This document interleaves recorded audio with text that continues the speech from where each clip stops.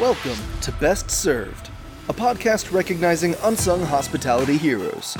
Join Chef Jensen Cummings as he chops it up with industry leaders about the humans who've impacted their lives and careers. From childhood guides to ass-kicking mentors to the team members in the trenches that make it all happen. Help us celebrate these rock stars by sharing our show and nominating your own unsung hospitality heroes. Connect with us on social media at Best Served Podcast. Now here is your host. 2 o'clock in New York, where I have host and author Allie Rosen. She is for Potluck with Allie in New York City. I'm excited to have you on the show. Thanks for having me. This is fun. This is going to be a great time. We're going to talk about food culture, something that you know better than most with your TV series, with the blog, with the brand work that you do. But I want to set the table for people because we have 25 minutes and you do a lot of cool shit. So setting the table for people, from looking at biscuit recipes, which my wife Betsy is literally downstairs right now making and recording a video or doing a Zoom call with the boys baking banana bread muffins. So she loved your biscuit recipe, and I think we're going to do biscuits. To you're going into professional kitchens and kind of getting an inside glimpse of how they're creating some of your favorite products across New York City, to Italian pasta makers, to I loved you getting Tom Colicchio to say that Charleston, your hometown, was the best place to film Top Chef, to kind of the more current like book tour, film tour type stuff that I saw. Samin Nasrat from Fat Acid Salt Heat. I'm totally fucked up that order, didn't I? It's the same, everyone knows. To being on Dr. Oz again and again and again. And I saw a clip of you talking about the takeaway items, kind of the to-go boxes, and thinking thoughtfully about that. So, I mean, how do you do all that, first of all, and just thinking about how you communicate all of these different things to an audience? I mean, for me, it's just being excited about food constantly. And, you know, what I like is that there's so many, I think that a lot of people in food, they get put into a specific box, you know, like you are a beer person or you are a baking person. When actually, like, people who love beer also love pasta. People who love pasta also, you know, love farming and herbs. And, you know, there's everyone, you know, it's like the I contain multitudes thing. I mean, everybody has a lot of interest. So I feel really lucky that, you know, on my show, which airs on public television in New York, I'm interviewing chefs. You know, on social media, I'm often the one cooking and sharing recipes, and those recipes go on my blog. You know, same with my cookbook, that's me cooking. You know, Dr. Oz is coming at it from a more journalistic background. You know, we cover really sort of health and safety in food, and that's sort of my role as, I don't know, my title there is like food investigator. So, you know, it'll be things like, you know, when the romaine lettuce recall happened a few months ago, you know, I'm talking to experts when people have questions about meat safety or egg safety or how to look, you know, a lot of my role there is just like, look at your ingredients on the packages, everyone, like look at what's in it. But so I feel like for me, my role is just to nerd out about food in whatever capacity I can. And that's great. And is that by your design? Is that what's been asked of you? A combination of both?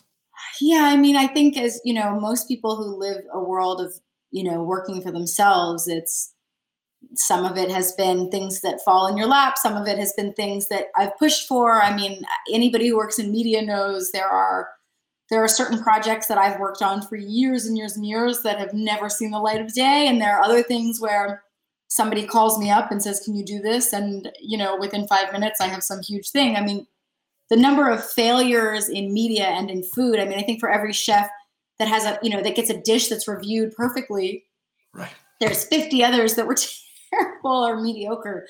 So, yeah, I mean, so for me, my career has really just been like,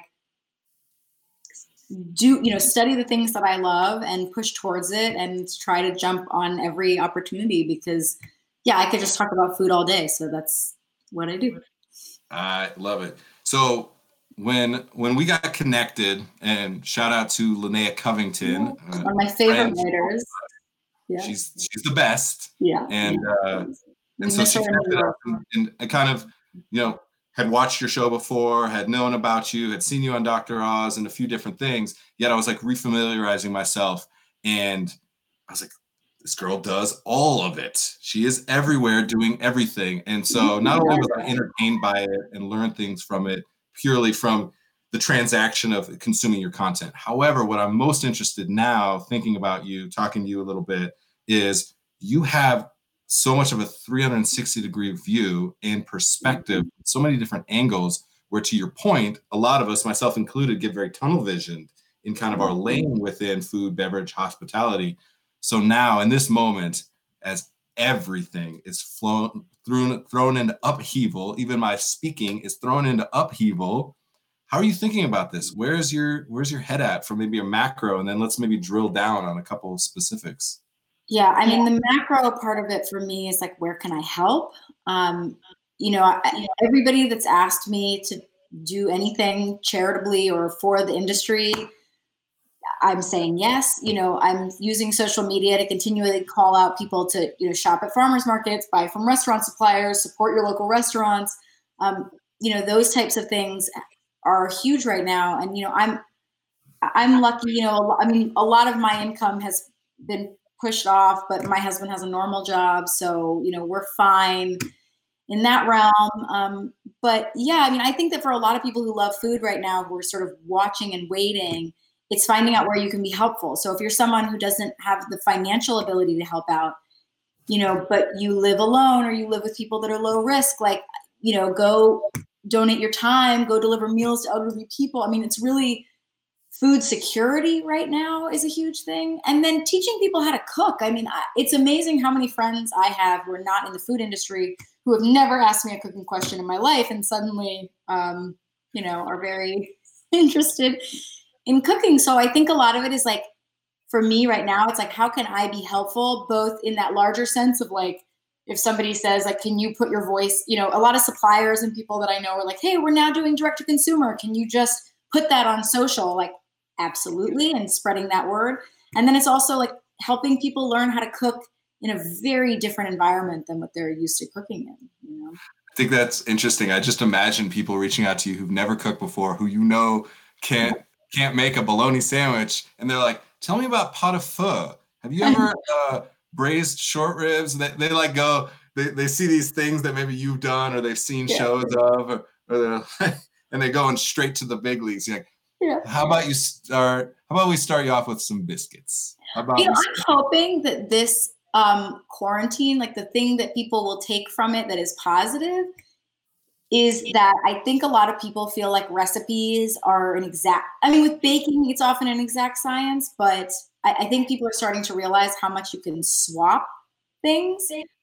So I'm hoping that's what people take away, because everyone's like, whoa, in this recipe, I didn't have this and I added this. And I'm like, yeah, you can do that with any recipe. That's not like a souffle, like it's okay. And so, hopefully people are taking that away. But yeah, I've been posting a lot for baking. Like I don't get involved in like multi-tier cakes and things. It's like, I am a scones and biscuits kind of person. So that's my baking realm, which, realm to be in. People are doing that, and banana bread, which is, your kids are getting involved in. I feel like banana bread's having its own. I can hear my eldest son yelling. He's got his dad's problem of over amplification of his voice. I can hear him down there yelling. I love it. It's amazing.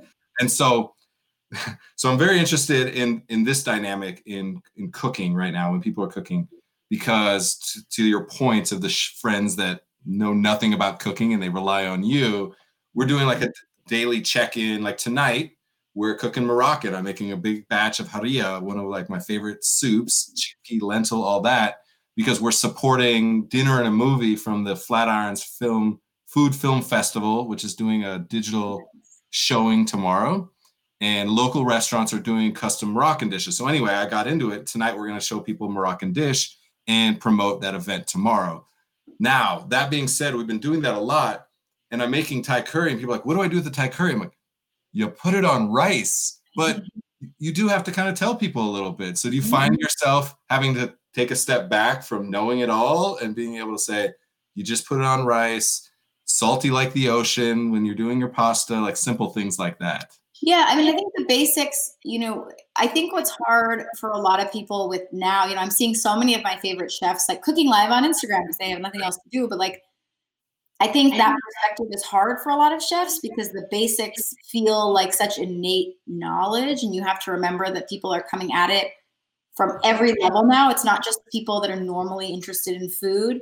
I've been doing a daily live at 11:45 a.m.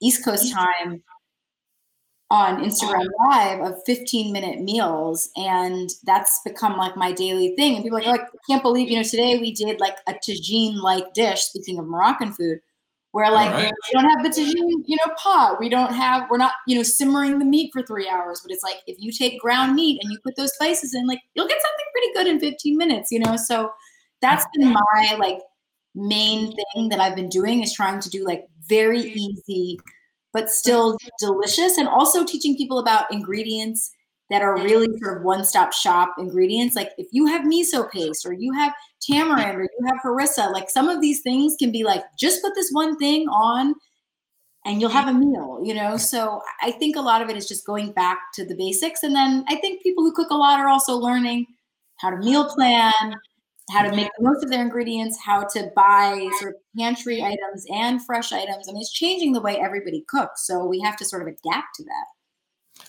I think we're finding our way to the middle. There's a simplification from chefs where it's like, dude, just get them something delicious that may inspire them a little bit. So to your point, tagine opens up the conversation about Morocco, an unbelievable food culture that we don't talk about in this country really at all. And simple that they can actually achieve it. So you're creating this minor miracle in that moment. Right.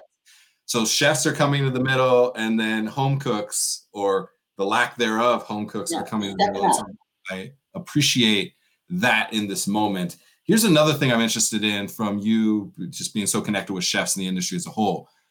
The industry has been very scared of technology. We demonize social media all the time. What are people doing in my restaurant? Just taking pictures of the food. They're promoting your restaurant to thousands and thousands of people. You're welcome. Marketing, look it up.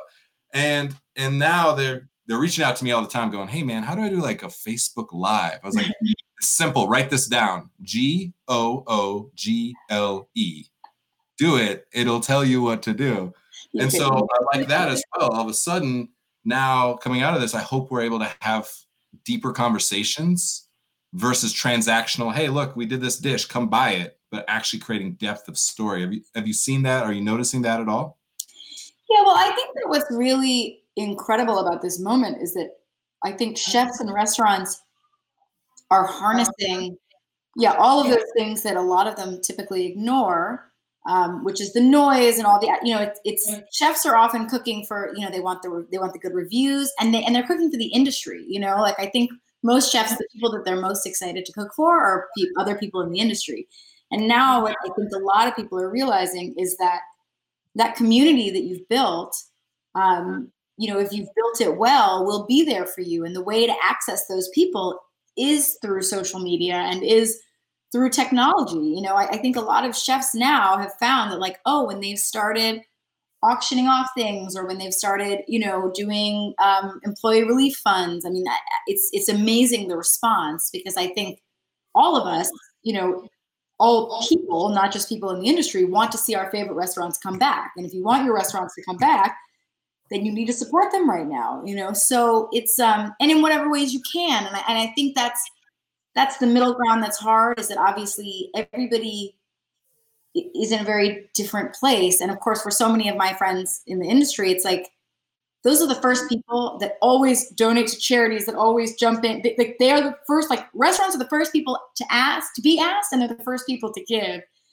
And now I think a lot of people are in this weird position of having to ask back. And I've been really heartened by seeing how much people have given back. I mean, I have a friend today who's a cheesemonger who just got a $500, relief check.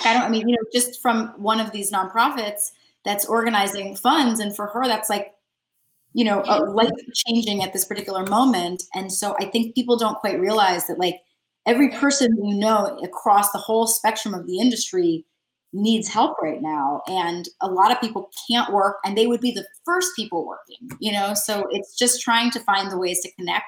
And I think the positive is that now a lot of people are seeing how much their community is there for them. Two things I'm really struck by when I hear you talk. One, just the amount of giving in the hospitality industry is unbelievable.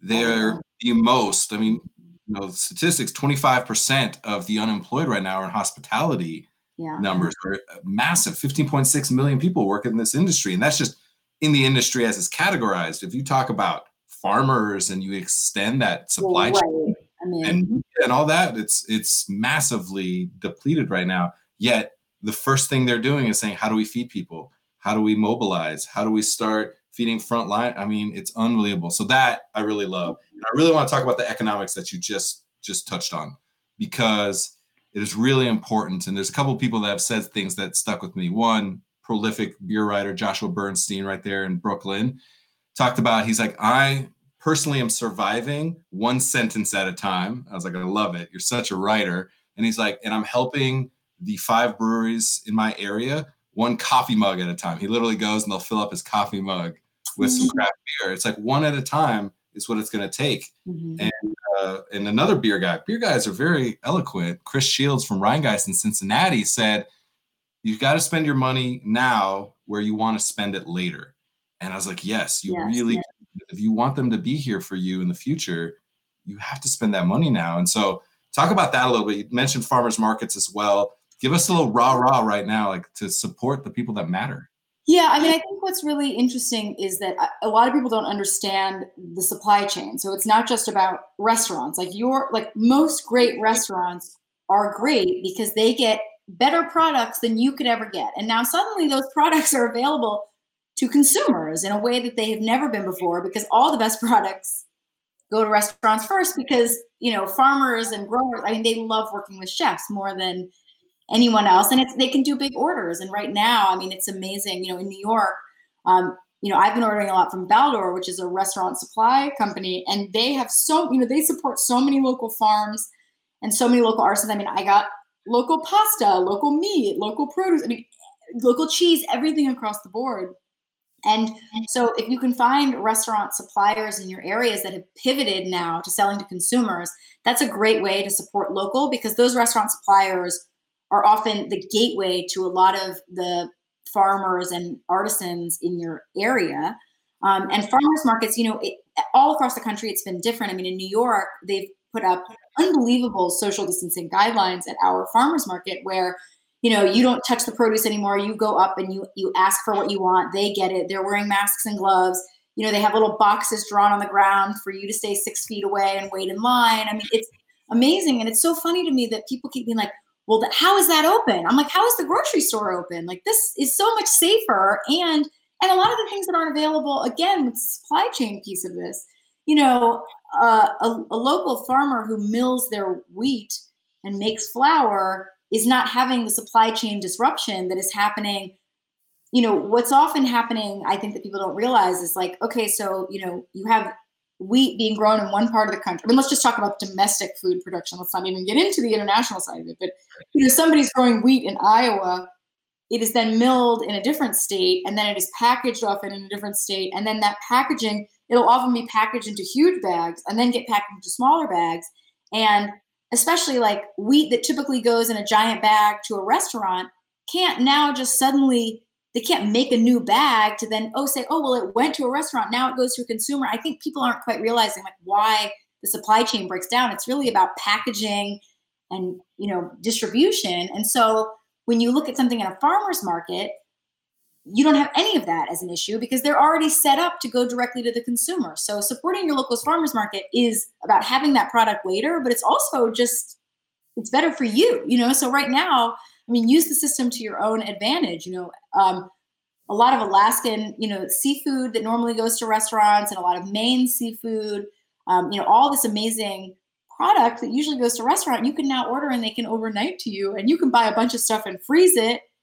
I don't know. See, like it's like, I love it. Let's go. Like, let's do it. Where do I sign? What do I do? I'm into it. Here's a couple things. Again, you're getting me going. I love it. This is why I love doing this. This is why I need this show. I need this interaction, because right now I'm going to run downstairs and be like, you know what Allie and I talked about, Betsy? I'm fired up. Let's go to a farmer's market.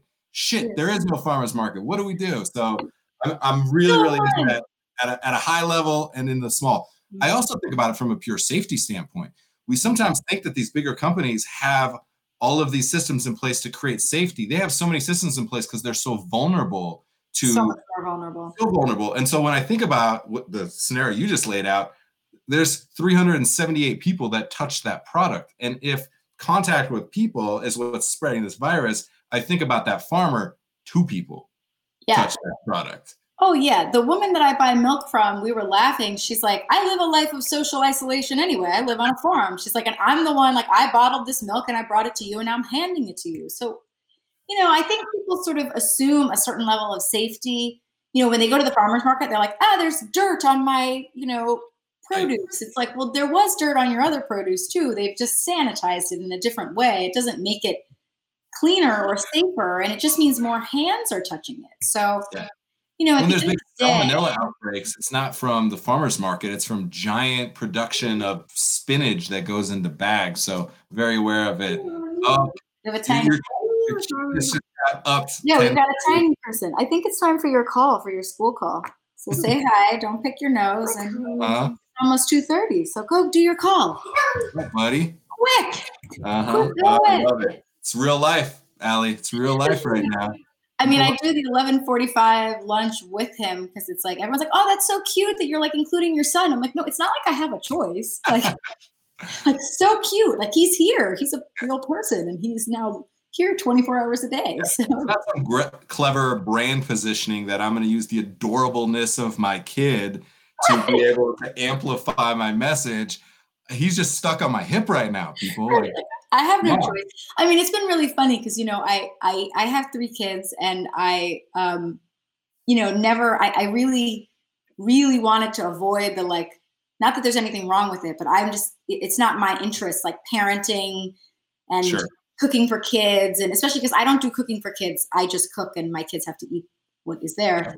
Same. But it's funny now because it's like everyone who tried to be like, I'm a professional and my kids aren't involved in my work. It's like you see them running in the back. I mean, every industry, not just food. So I think it's maybe it'll help people sort of recognize that we don't have 2 lives. We have one life, and Yeah. the kids are part of it, and we can be professional too, hopefully. Yeah, I think again it's moving to the middle in the sense that like the things that we produce that are polished and pretty aren't polished and pretty. We're just putting it in that form to make it the simplest for you to be able to take it in and do what you will with that information, that inspiration. And so I like the fact that you get to see, it's like the best part of a Jackie Chan movie is the outtakes at the end. Like maybe that's the only good part of a lot of those mid 90s movies that he did. And so it's just real. People appreciate that. People are going to message me left and right, be like, why wasn't that kid in the entire video? He was adorable. So Well, if they want him, you can find him on Instagram now. There He's you with go. me every day.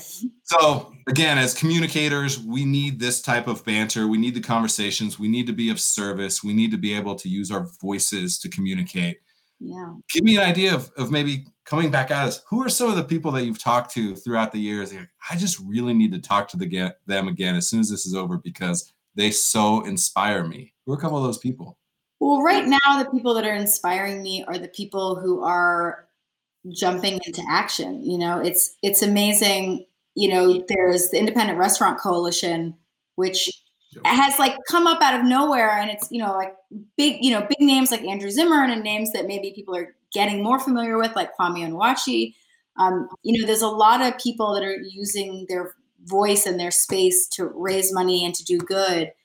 And so I've been really inspired by those people, and doing good can, again, I think a lot of people feel like, well, I don't have money to give, so I have nothing to do. And, Kwame today is delivering meals and cooking in Harlem. I mean, Marcus Samuelson's another person who's been delivering meals, using his organization. I mean, Jose Andres is like the gold standard for everyone in the hospitality industry right now to use his voice to do things. But I mean, it's amazing. A few weekends ago, I did a fundraiser where I was just doing Instagram lives with chefs and well-known people. And it was amazing to me how everybody that I reached out to just automatically said, yes, like if we are raising money and we are going to do any amount of good, like great, so it's, I've been so lucky to interview so many people that I admire And so a lot of that admiration comes from people being great chefs. Not every great chef is a good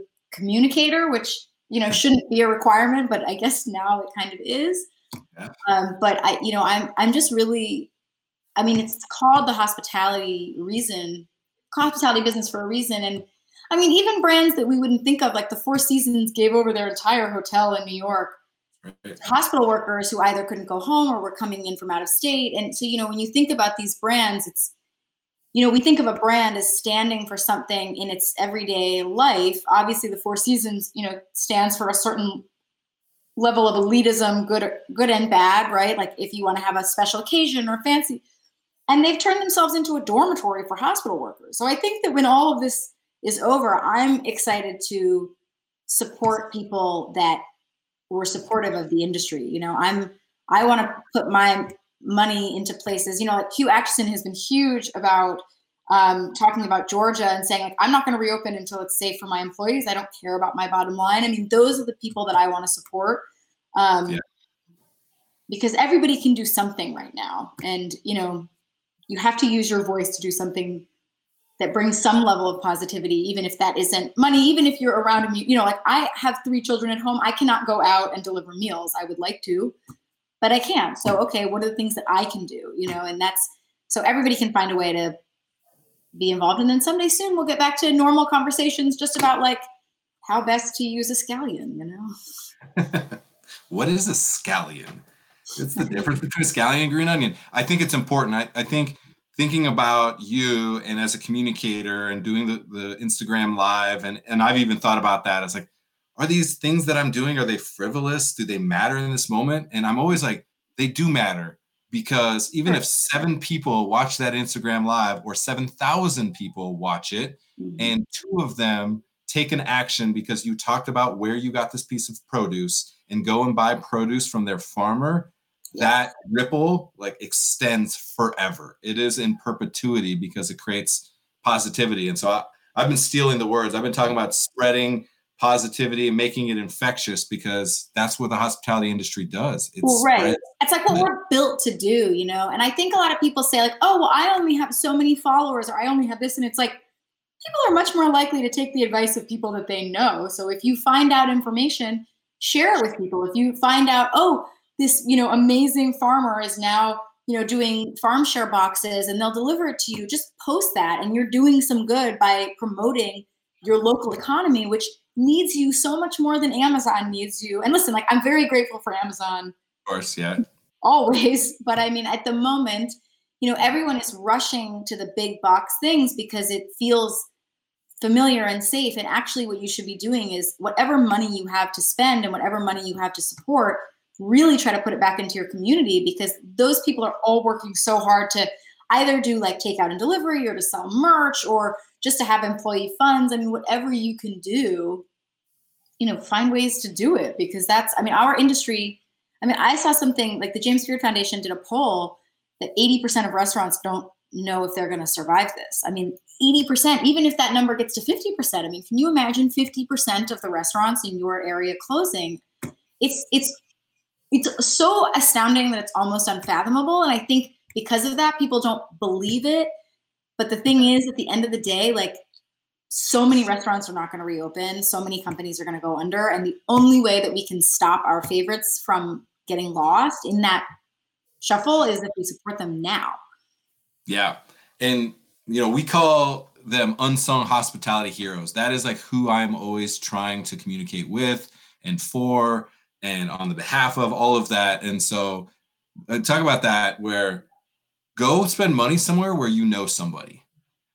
Even if that ends up being you go to your Kroger store or whatever, your Whole Foods or anything like that. If you know a human that works there, you're helping support that individual job. If you know a human that actually owns that product and is a part of creating it, even better. But just be connected to humans in this moment is going to be one of the most important things. Allie, give us any last thoughts that you have. I'm grateful for this conversation. I'm like, my blood is pumping now. I'm fired up.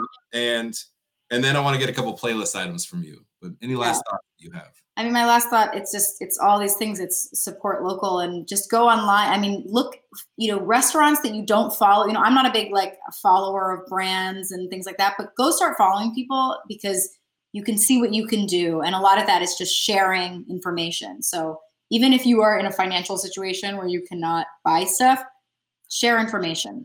That's a huge help to people. I love that. That was a great mic drop last thought. Playlist items. What are you listening to, reading, watching, doing with the kids? What's keeping you having those moments of levity, laughing, learning, whatever that is for you? Yeah, well, I was saying to you before this, I've started rewatching The Office because it's just so absurd and delightful. I'm listening to Trevor Noah's book, which, if you read a book about apartheid, it makes quarantine seem not so bad. So his book, Born a Crime, is great. I read A Little Life, which is the most also, I guess I've just been reading really depressing books. And then, and then I've been reading very light books. Like I read, The Two Lives of Lydia Bird or something, which is kind of like a, chick lit type thing.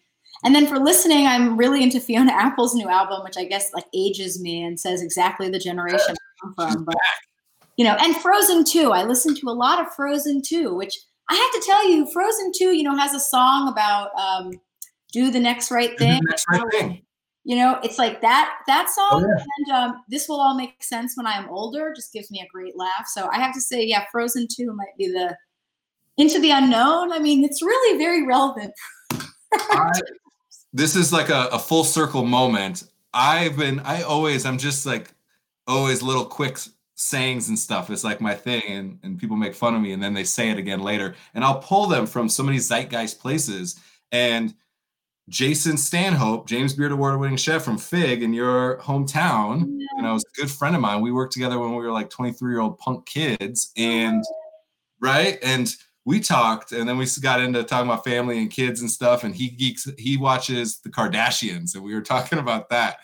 And then it came up, and I was like, look, Disney, I'll pull all kinds of sayings from them. And we talked about that saying, do the next right thing from Frozen 2. So what a way to end talking about Frozen 2. Do the next right thing is actually from AA.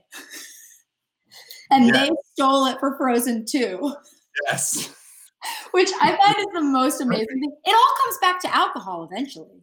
Of course. Yes. Disney and alcohol.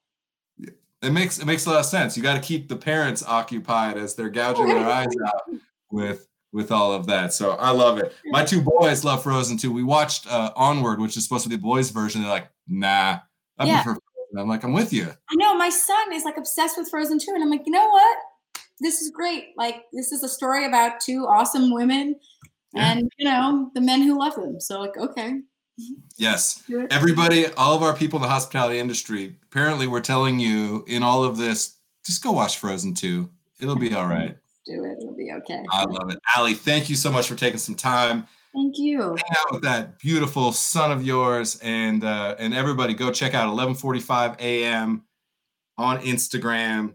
Connect with that. And check out what Allie is cooking, because it's always you just cook good food, Allie. You really do. Thank you. I try. Well, I have to eat it, so I try to make it good. That's the key. I like it. All right, Allie, have a great day. Thank you.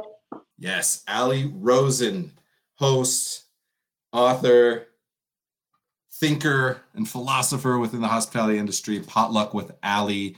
There is a link to her website. Go check it out, and it'll take you to a lot of different really cool, really awesome content. She's into a lot of things, as we joked about, but she is into a lot of things, from, again, interviewing Tom Colicchio and being comfortable enough to poke and prod him until he said that Charleston, her hometown, was the best place to film Top Chef, to Dr. Oz and being kind of the food investigator that she is on that show, to just making biscuits and scones with the kids, all of it and everything in between. And to be able to hold that stage, I think, is important. So thanks as always, everyone.